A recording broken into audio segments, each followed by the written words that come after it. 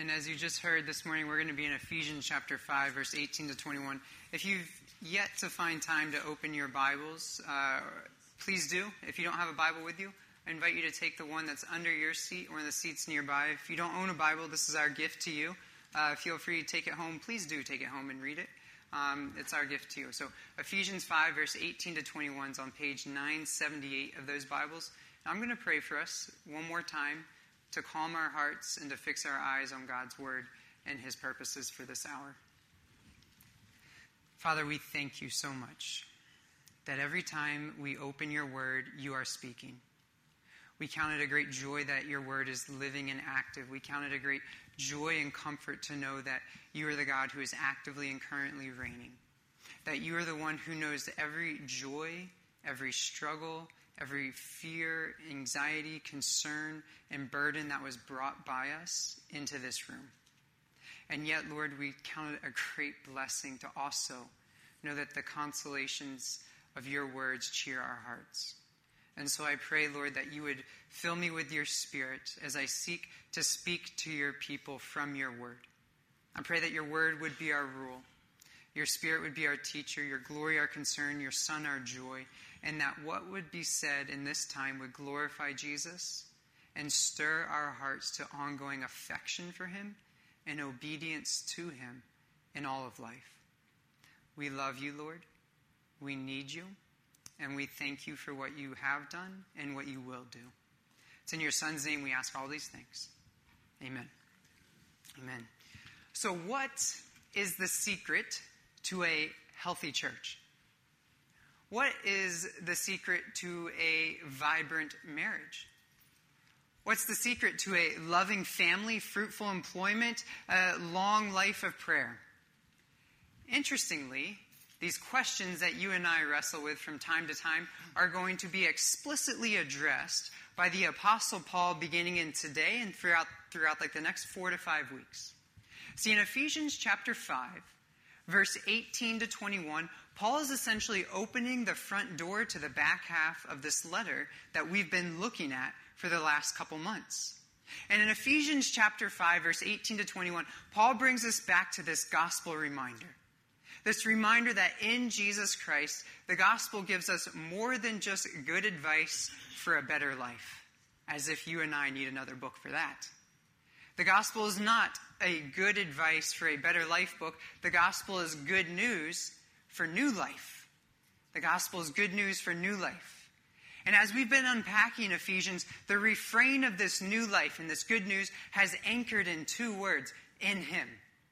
In Christ Jesus is the one that Paul keeps coming back to over and over. In Christ Jesus, the Christian is offered forgiveness of sin, new life, brought into a new community, given a new peace, and commissioned with a new mission. And in chapters 4 to 6 of this letter, he's been telling us, how does this plane of theology land on the runway of our daily lives? And today in verse 18 to 21, he's going to tell the church specifically, I want you to be a Spirit-filled people.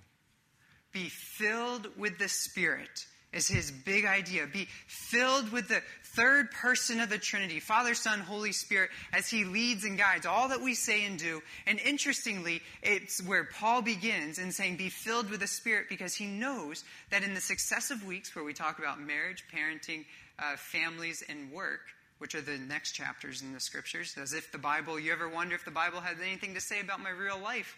Well, guess what? It has plenty to say about it.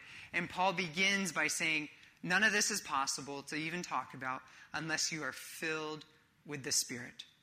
So church, verse 18, big idea for us, be filled with the Spirit. And what Paul is going to do in these short verses is he's going to give us a command. What not to do, what to do. And then he's going to give the church some confirmations, some evidences, some signs of what the Spirit-filled church looks like, and for us to increasingly pray towards. So keep the Bibles open, please. We're going to be in verse 18 at first. We're going to see the command, what not to do and what to do, based on this in Christ Jesus status. Verse 18. Paul continues. Last week we talked about walking the wise walk. And that conversation picks up in verse 18. And do not get drunk with wine, for that is debauchery. But, on the positive side, be filled with the Spirit. Let's step back and remember who is Paul writing to? The first century Ephesian church. And Ephesus, if you're not familiar, was a pretty wild place, like capital W kind of wild place. It was more like, I don't know if you've ever been there, New Orleans at Mardi Gras. Or you've seen the pictures, heard the stories. Much more like New Orleans at Mardi Gras than Marion during Holy Week. This place was a wild city on the Mediterranean coast in the first century, and it was where business from all over the region was exchanged, and it wasn't just an exchange of business and ideas, but it was the exchange of religious thought. Paganism, not Christianity, was the dominant trend amongst spiritually inclined people. And the pagans of this time would often use alcohol as a catalyst or an accelerant to fuel their supposed seeking of false gods. See, alcohol was for some a false god, but for others it was a means of pursuing godlike joy apart from the true God. And so the Apostle Paul is addressing a religious and a spiritual issue when he says, don't get drunk on wine, for that's debauchery. And when the Apostle Paul speaks with this concern to the first century church, because anytime the pagans would see and hear supernatural things being done by the original church, they chalked it up to alcohol. They thought there's no way that any of this could be done except for the use of and the dependence on alcohol. Remember Acts chapter 2? Think with me back to Acts chapter 2. Pentecost. The Holy Spirit descends for the very first time on the very first disciples, and they're preaching the very first sermon, and lo and behold, the one sermon that's preached in one language is heard by a plurality of different people in their own native languages. The crowds in verse 13 were said to be amazed, perplexed. Had to be alcohol, right? What else could be causing this? But Peter says, no.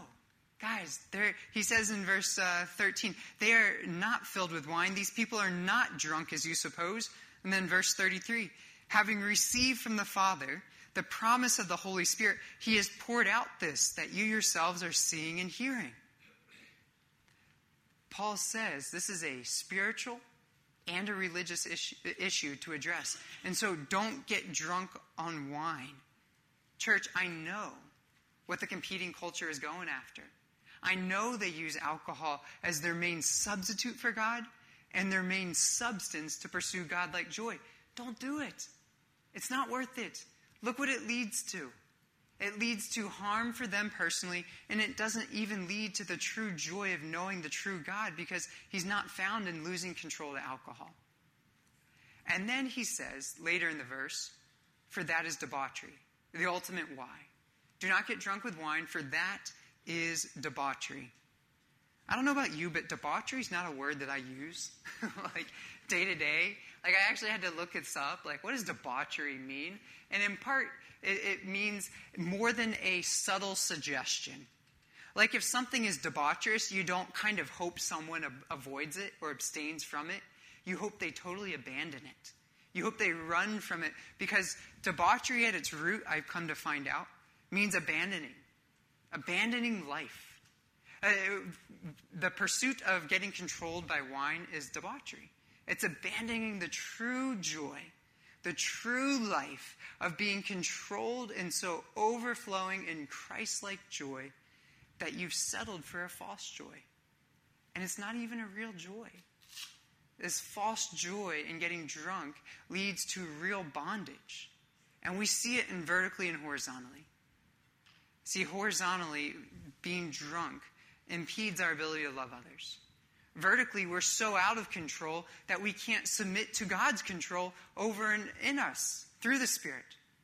And so we're reminded that any sort of false, fleeting, fake joy that being drunk on wine could offer, God, by the Holy Spirit, offers something so much greater and so much more true. It is the true joy that liberates you from the eventual bondage of getting drunk on wine. But what about us? See, Paul was writing to the first century, but he's also writing to the 2019 Carterville Church. What about us?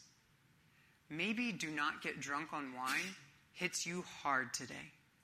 Because for a long time you've hidden a problem of being controlled by alcohol.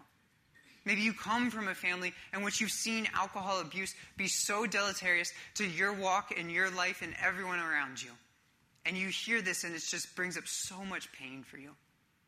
Whether it's pain that you need healing from or whether it's a current struggle that you need help to walk free from, I want to know about that. We need to talk about things like that, things that are hard. And if this hits you hard today as the application from this text of don't get drunk, well, my encouragement is more than a subtle suggestion. It's a strong plea. Do not get drunk on wine. In so doing, you abandon the true life of knowing and being with God and his people in the way he created you to be.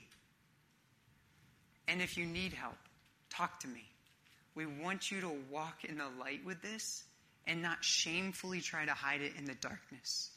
We heard a couple weeks ago, anything that's brought and made visible by the light of the gospel is the entrance into new life. No longer walking in darkness. What about the rest of us? Maybe do not get drunk on wine is not the thing that you're most tempted to get controlled by. For some of us, we might be tempted to be drunk on power in relationships at work or in the home. Some of us might be tempted to be drunk on emotions of fear and anxiety when we look into the future and we wonder, how in the world is that bill going to get paid? How are my kids going to grow up and know the Lord? How are my health problems going to be resolved? Some of us are drunk on other things, maybe the pursuit of love in a wrong relationship that we know will just lead to end and struggle and pain. What are you potentially controlled by, even in this moment, that would compete for the Spirit's control in your life? What are you so desire? What are you so looking for in this life? If I only had, fill in the blank. If I could only control this upcoming situation, this scenario, then I'd have peace. Then I'd have meaning. Then I don't even know if I'd really long for the Spirit's control in my life because I'd feel like I was in control. What are you tempted to be drunk on, so to say, quote unquote, or under the influence of more than God himself? Whatever it is, I promise you, you will not find God's true joy in that God-like competitor. Don't get drunk on it. And finally, before we move forward, I also want to commend us not to get drunk on self-righteousness in our approach to alcohol. And here's what I mean. This text warns explicitly about drunkenness. Look with me again. It says, do not get drunk. We obviously know that means don't be intoxicated. Don't be so overly controlled by alcohol as to lose self-control and not be able to be controlled for God and by God for his purposes. We know that and throughout the rest of Scripture, at times wine was used for illness. As Psalm 104:15 says, it gladdens the heart. And you may have made a personal decision to abstain from alcohol for good reasons, and that's fine if it's a matter of conviction. But I want to remind us this passage says don't get drunk on wine. Vineyards are not satanic. Drunkenness is idolatrous. Drunkenness is idolatrous. Do not get drunk on wine. But on the positive side, be filled with the Spirit. Be filled with the Spirit. True joy. Taking up real life. Look with me at the end of the passage. Be filled with the Spirit. Paul is telling us he doesn't want you to be kind of added to by the Spirit or supplement your life with the Spirit. He wants you to be so filled with, controlled by, overrun with, and made complete by God's very presence. The very same Spirit that was at work when creation happened. The same Spirit that was at work that raised Christ from the dead. The same Spirit that filled the Old Testament temple, fills the New Testament church. This is the third person of the Trinity. It's not an it. It's a he. He's living and active. And we are commended to be filled by the Spirit. So what in the world does that mean? What in the world does that look like? Be filled with the Spirit. That's like the ultimate church slogan to put out front. We are the Spirit-filled church. Everyone would love to say that, but what does that look like? How do we pursue that? Well, interestingly, Paul's going to tell us what it looks like in verse 19 to 21. But before we get there, if we just look at this passage, we see a lot about what it means to be filled with the Spirit. First and foremost, we see that it's an ongoing need that the church has. Here's how I know this. Look again. Be filled with the Spirit. The word in the original is a verb that's in the present tense, an ongoing action. Just like don't get drunk is not something you tell an alcoholic one time and hope that's it. It's a present tense verb, an ongoing action, continuing implication. Be filled with the Spirit. Present tense verb, ongoing need for filling of the Holy Spirit. And here's where theology matters. See, at conversion, the Christian is filled with the Holy Spirit, indwelled by God's very presence, comes to live in you. If anyone doesn't have the Spirit of Christ, he doesn't belong to Christ, is what Romans 8:9 tells us.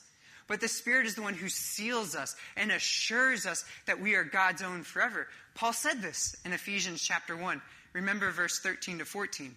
In him, you also, when you heard the word of truth, the gospel of your salvation, and believed in him, you were sealed, marked as his own forever by the promised Holy Spirit, who is the guarantee. That's the guarantee, the down deposit. The down payment. You knew what I meant. The down payments of our eternal inheritance. The Spirit assures us of our salvation once we've come to know Christ as Savior. And the Spirit matures us, grows us up in Christ-likeness. Remember 2 Corinthians chapter 3, Paul tells us the maturing work of the Holy Spirit is this. As you and I together behold the glory of God, we are being transformed from one degree of glory to another. This comes from the Lord who is the Spirit. We have a continual need to be filled by the Spirit. He is the one who assures us of salvation, and he is the one who matures us by living in and working with us to conform us to Christ's character. So we have a continual need.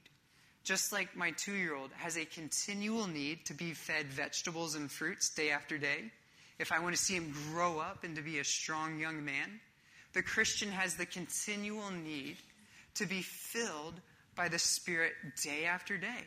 And so we ask, Father, would you fill us in this church with your Spirit? And then would we be ready to submit to him in all things? See, the second thing we see about being filled with the Spirit is it requires a submission, a complete submission, because the Spirit wants to completely fill us. Be filled with the Spirit. Not just kind of welled up with the Spirit, not just added to by the Spirit, but filled with the Spirit. Paul is telling us he wants the Holy Spirit to monopolize you, to reside in you first, and then to preside over everything you do, taking up a monopoly over your thoughts, words, actions, and affections. I don't know if you guys have ever played the board game Monopoly. Anyone familiar with board game Monopoly? My wife's family, big board game family growing up. And so when we got married, we tried to, espouse some of their family traditions of way I can love my wife, live with her in an understanding way. I'll play Monopoly. Little did I know that, A, I'm terrible at board games. B, she's like a professional at board games. And when it gets to Monopoly, her face is like purple by now. When it gets to playing Monopoly, she is a ruthless tycoon. Yes, I will pay for this later. But the first time we played it, she literally wanted to buy up every single piece as fast as possible and put me in like the eternal bankruptcy, which of course is the goal of the game, but was totally demoralizing to a board game novice like me. But she wanted to monopolize the board, filling up the entire thing with her properties, buildings upon hotels, upon skyscrapers, I think she even pulled out. It was a total taking over. No room for me. And the same way, the Spirit wants to comprehensively, completely fill the Christian, to push out any evidence, any possible living of the flesh in us. And all throughout Scripture, we hear the dichotomy. Flesh on one hand, the not so good part of us, the fleshly desires. Spiritual desires on the other, the God-glorifying, God-given ones. The Spirit works in us to monopolize us, reside in us, and then preside over every single one of your thoughts, actions, affections, and attitudes. Romans chapter 8 tells us the wondrous good news of the Spirit-filled life, and it says, those who live according to the flesh set their minds on the things of the flesh. But those who live according to the Spirit set their minds on the things of the Spirit. The Christian who is submitted to and longing to be monopolized by the Spirit of God will submit in everything, even their thoughts, their actions, their words. The board of our bodies and our souls monopolized by the power of God's Spirit living in us and presiding over us and controlling everything that we do. Brings up a good question, at least it did for me this week. Where might the Spirit be seeking to monopolize you, but you're not yet ready to submit? Where might God's Spirit be seeking to monopolize your thoughts, your words, your actions, and lead you towards something that's confirmed in Scripture as good and God glorifying, but you're just on like sitting back on your chair and saying, I don't know if that's for me.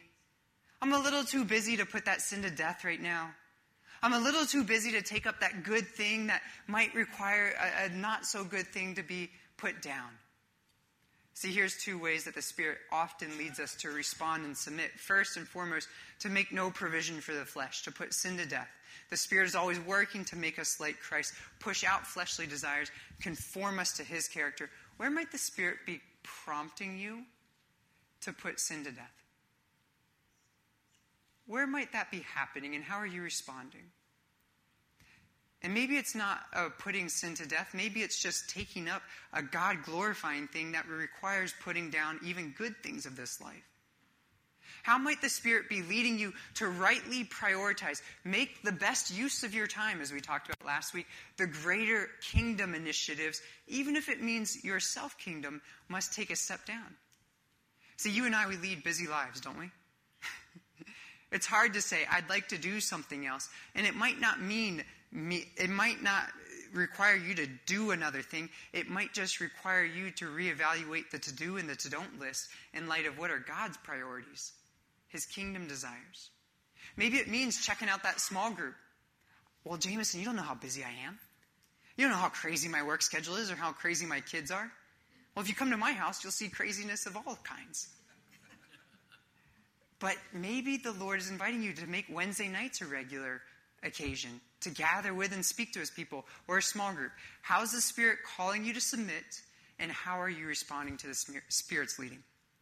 And then finally, being filled with the Spirit we see as a communal command. You notice Paul doesn't say, hey, you 2, 3, and 4 Christian leaders in the church, be filled with the Spirit. He's continuing this letter that's addressed to the entire church. And in this letter that's addressed to the entire church, he says, be filled with the Spirit. Not just for the spiritual rock stars, quote unquote, the guys we look to on the stage as they sing the wonderful songs. No, this is for you and I together, sitting in the pews or standing on the stage.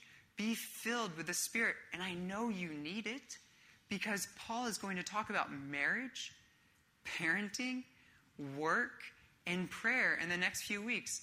Try to do any of those without the Spirit and see how well it goes. It doesn't go that well. The Christian life is impossible unless we are seeking to be filled by and submitting to the Spirit's leading. So church, this is my encouragement. Be filled with the Spirit. And we do that by asking God, would you continue to fill us with the Spirit? So my big application for you is pray for that. Pray for our church to be a Spirit-filled and a Spirit-responsive body in Christ. Pray for that now. Pray for that today. Pray for it every day. We need the Spirit to lead us. And then finally, what does the Spirit-filled church look like? Verse 19 to 21. Where we will conclude the back half of this section, verse 19 to 21, confirmations, evidences of the Spirit-filled church.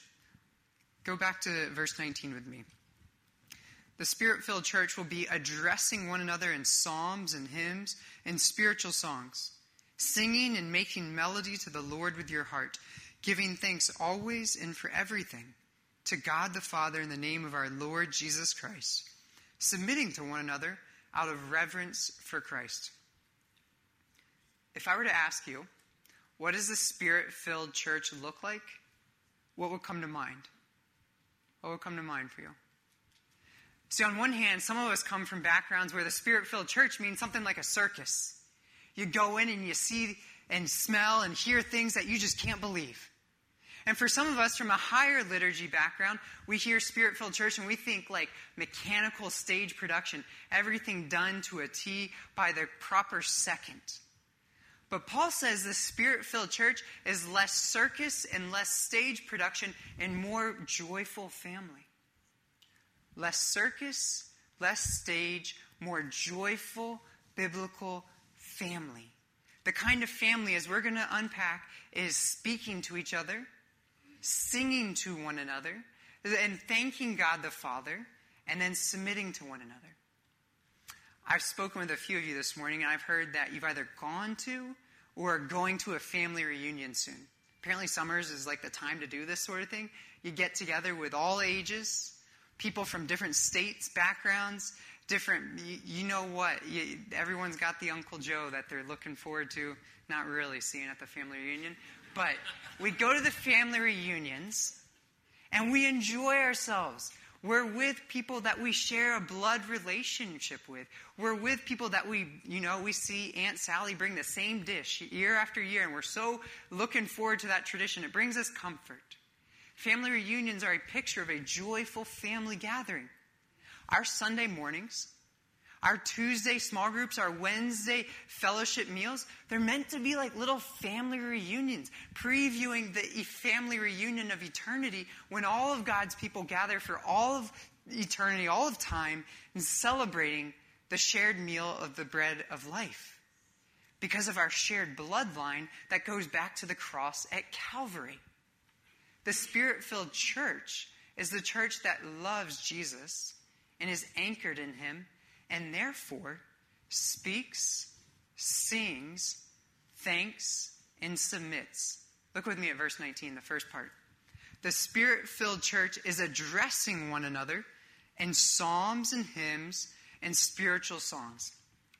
Addressing, speaking. We are using our words like you did so generously during our greeting this morning to speak to one another. To address, say, hi, hello, my name is so-and-so. But the Apostle Paul says the words that we share in the church will go beyond hunting, grilling, and fishing, many of our Father's Day plans, all good things. But the words that we share will eventually take on this gospel tone. Psalms, hymns, spiritual songs, those are the words that we need more than anything. The words that remind us that you and I share this affinity and this relationship with one another because of Christ Jesus. It's the word of Christ that dwells richly in the church and then gets richly shared by his people. I was so encouraged last evening. My wife had the occasion to speak. I've spoken not so well about her. I need to speak very well of her, and I had ample reason to. Last evening, she had the opportunity to counsel and to care for another woman in the church who was mutually caring for my wife at the same time. And they were talking, how are you guys doing? How's life going? And honestly, they were quick to both say, I'm anxious about this, about that, about the other. And because there was a gospel tone, a gospel fluency, a desire to not let things stay at surface level, but instead speak in psalms, hymns, spiritual, they weren't singing on the phone, but they were taking the truth of Scripture, applying it to their lives because it had been stored up in their heart and now flooding out in their words. And they were able to comfort each other with eternal good news, more so than just a pat on the back. They said, remember the promise that we have in 1 Peter 5? That we can cast all our cares and anxieties on God, humbling ourselves under his mighty hand, and know that he cares for us. Do you know that God has a mighty and a caring hand? That's the peace we need amidst our anxiety. See, when we address one another with the gospel, we realize that the good news for new life has bearing on every single thing we do. Not just the fun stuff in life, although it makes every joy better. But we store up God's word in our heart so we can send it out in our words The Spirit-filled church has much more conversation of God language, God talk, in our hearts and in our words than even on our walls and our bumper stickers, which is really good to put God's word everywhere. But first and foremost, let's store it up and then send it out, addressing one another. And then we get to sing. Verse 19, singing and making melody to the Lord with your heart. Why do we sing on Sundays? Why do you sing on Sundays? We had some non-Christian friends in our church in Philadelphia. Why are you guys all singing? What is this collective karaoke? Like, you guys all sing the same songs, and you all know the words. And for some of us, it's like, we don't even think twice about it. And then for others of us, we sit here and we stand next to someone who's singing, and you think it's like American Idol tryout. Like, this person is such a good singer that I can hardly bring myself to sing. But we don't sing for horizontal approval. We sing because of vertical joy. This passage says, we sing to the Lord with your heart. We're not singing for anyone except the God who gave us good news in Christ Jesus. And that frees us to sing loudly, joyfully, even if off tone. Heaven forbid my microphone be on during one of these songs. But we sing to the Lord from our hearts. And one of the greatest evidences, the greatest joys that I have about being a pastor and a part of this church is the fact that on our Sunday morning gatherings, our preferences in music die to the priorities of God. Our preferences in music die to the priorities of God. We have wonderful musicians. But I doubt on the drive home that you and I are all listening to the same songs. See, we have what we call here the Cribs to Canes age range. The Cribs to Canes age range. Everything in between. And we all like different music outside of this room. We all listen to different music, play different music on the way home. But when we gather on Sunday mornings, have you stopped to consider how special, how remarkable it is that we share one song with one unified voice, and the only one reason that would ever motivate people to do this is because we have one Lord Savior, Jesus Christ. We can sing from our hearts with eternal joy, singing unto Him. We look to our left and our right, and I'm sitting in a room with people I may not otherwise ever sit in a room with, and here we are singing the same song, an evidence of shared joy. What a beautiful display of God's power to reconcile vertically and horizontally. We speak, we sing, and we give thanks. Verse 20. Spirit-filled church will give thanks always and for everything to God the Father in the name of our Lord Jesus Christ.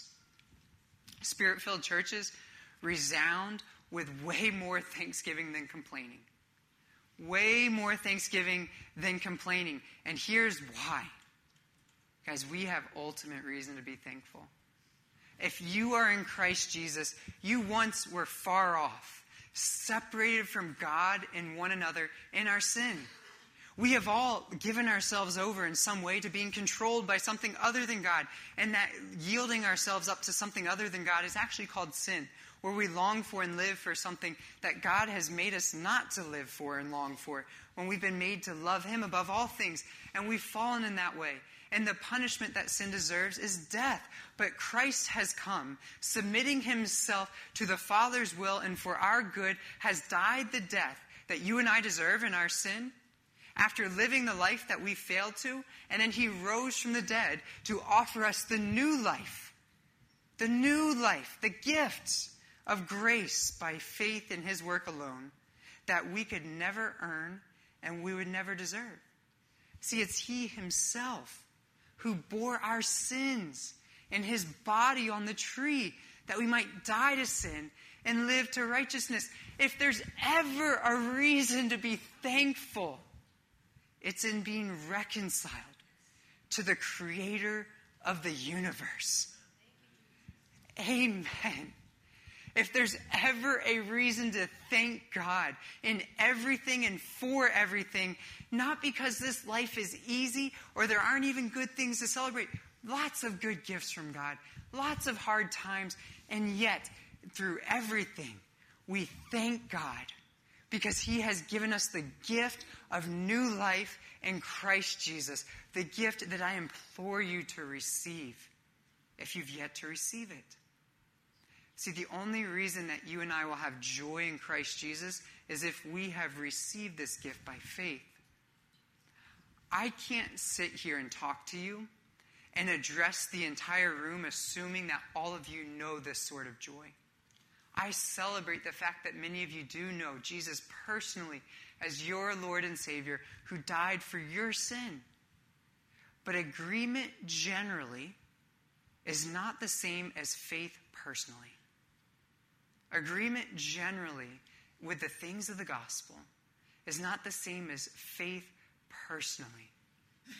I so long for each and every one of you to know this joy that buoys us up in the midst of every sorrow, that supersedes any other competing joy in this world. And I know that the only way you have it is when the Spirit takes this good news of new life and opens the eyes of your heart and you see that, yes, Christ died for my sin personally, not just in general.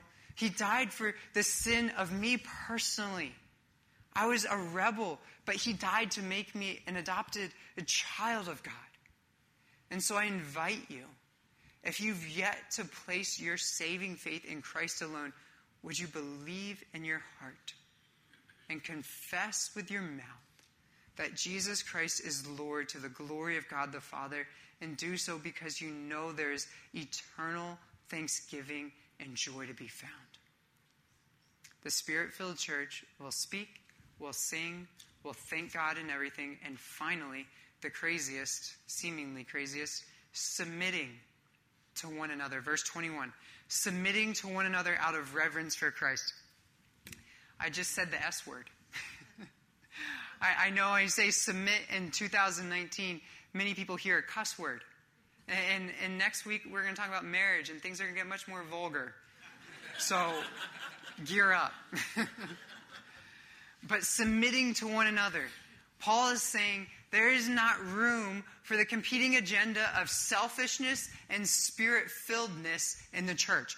They're oxymorons. They're enemies. There is no room for the guy or the gal who wants to politic for their campaign and their agendas and their initiatives over the glory of God and his eternal kingdom. It doesn't exist. And we submit to one another as like troops in a battalion. It's the language that's used here. Like right ordering. Submitting to joyfully those put in leadership over us, knowing that they are servants first and foremost.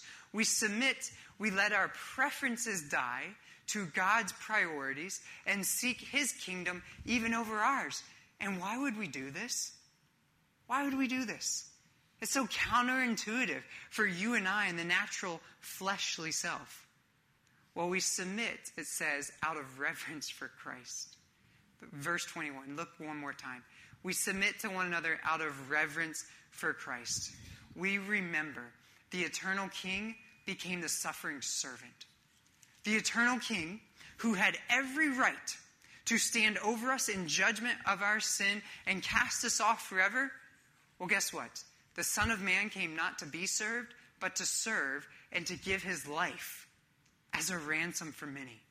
The Son of God, Jesus Christ, submitted himself entirely to God's plan, which was to save sinners. The most shocking reality, to draw rebels like you and I home to be with God for eternity. The Son of God submitted himself to do everything that was needed for that, including doing what we couldn't earn and what we don't deserve by dying on that cross for us and then rising from the tomb, a power we don't have, never could conjure up. And so now, saved sinners bow the knee and they confess with the tongue that Jesus is Lord, and that frees us to serve one another, to submit to one another, pursue the good of one another, even if it requires dying to my comfort, even if it's not easy to say, you know what, I'm going to call that person. I'm going to give them some encouragement from the gospel. I'm going to check in and see how they're doing. I'm going to consider joining that small group, go to Wednesday nights, even though it doesn't fit in with my schedule right now. Because I love God's people whom he loves so much that he purchased them with his blood. The Spirit-filled church will speak, sing, thank, and submit to one another. The Spirit-filled church will not be controlled by anything else except for complete filling, monopolization by the Spirit of God himself. And the Spirit-filled church knows they are helpless to do this by themselves, and so they pray. They ask God, which is what we are going to do in response. We are going to sing unto the Lord with our hearts. We are going to give him thanks in these songs. And during this time and always, I invite you to pray. Ask God to fill us, lead us, guide us by the Holy Spirit. Amen? Would you join me in prayer before we turn to respond to God in both worship and communion? Father, we thank you so much that you are indeed alive, reigning, and active. The same Spirit that raised Christ Jesus from the dead now lives in the believer, bringing new life to our mortal bodies. And we see that new life in the church, your New Testament temple where the Spirit of God reigns. And so, Lord, we ask that your Spirit would fill us, would lead us, would guide us. Use us for your purposes and priorities as we die to our preferences, seeking your kingdom instead of ours. All doing so not because we are good people. We are the rebels who needed saving, and now we live for the Savior who saved us. Lord, make us a Spirit-filled church. We thank you for your Spirit being here, and we ask that we'd be submissive to your Spirit's leading now and always. It's in his name we pray. Amen.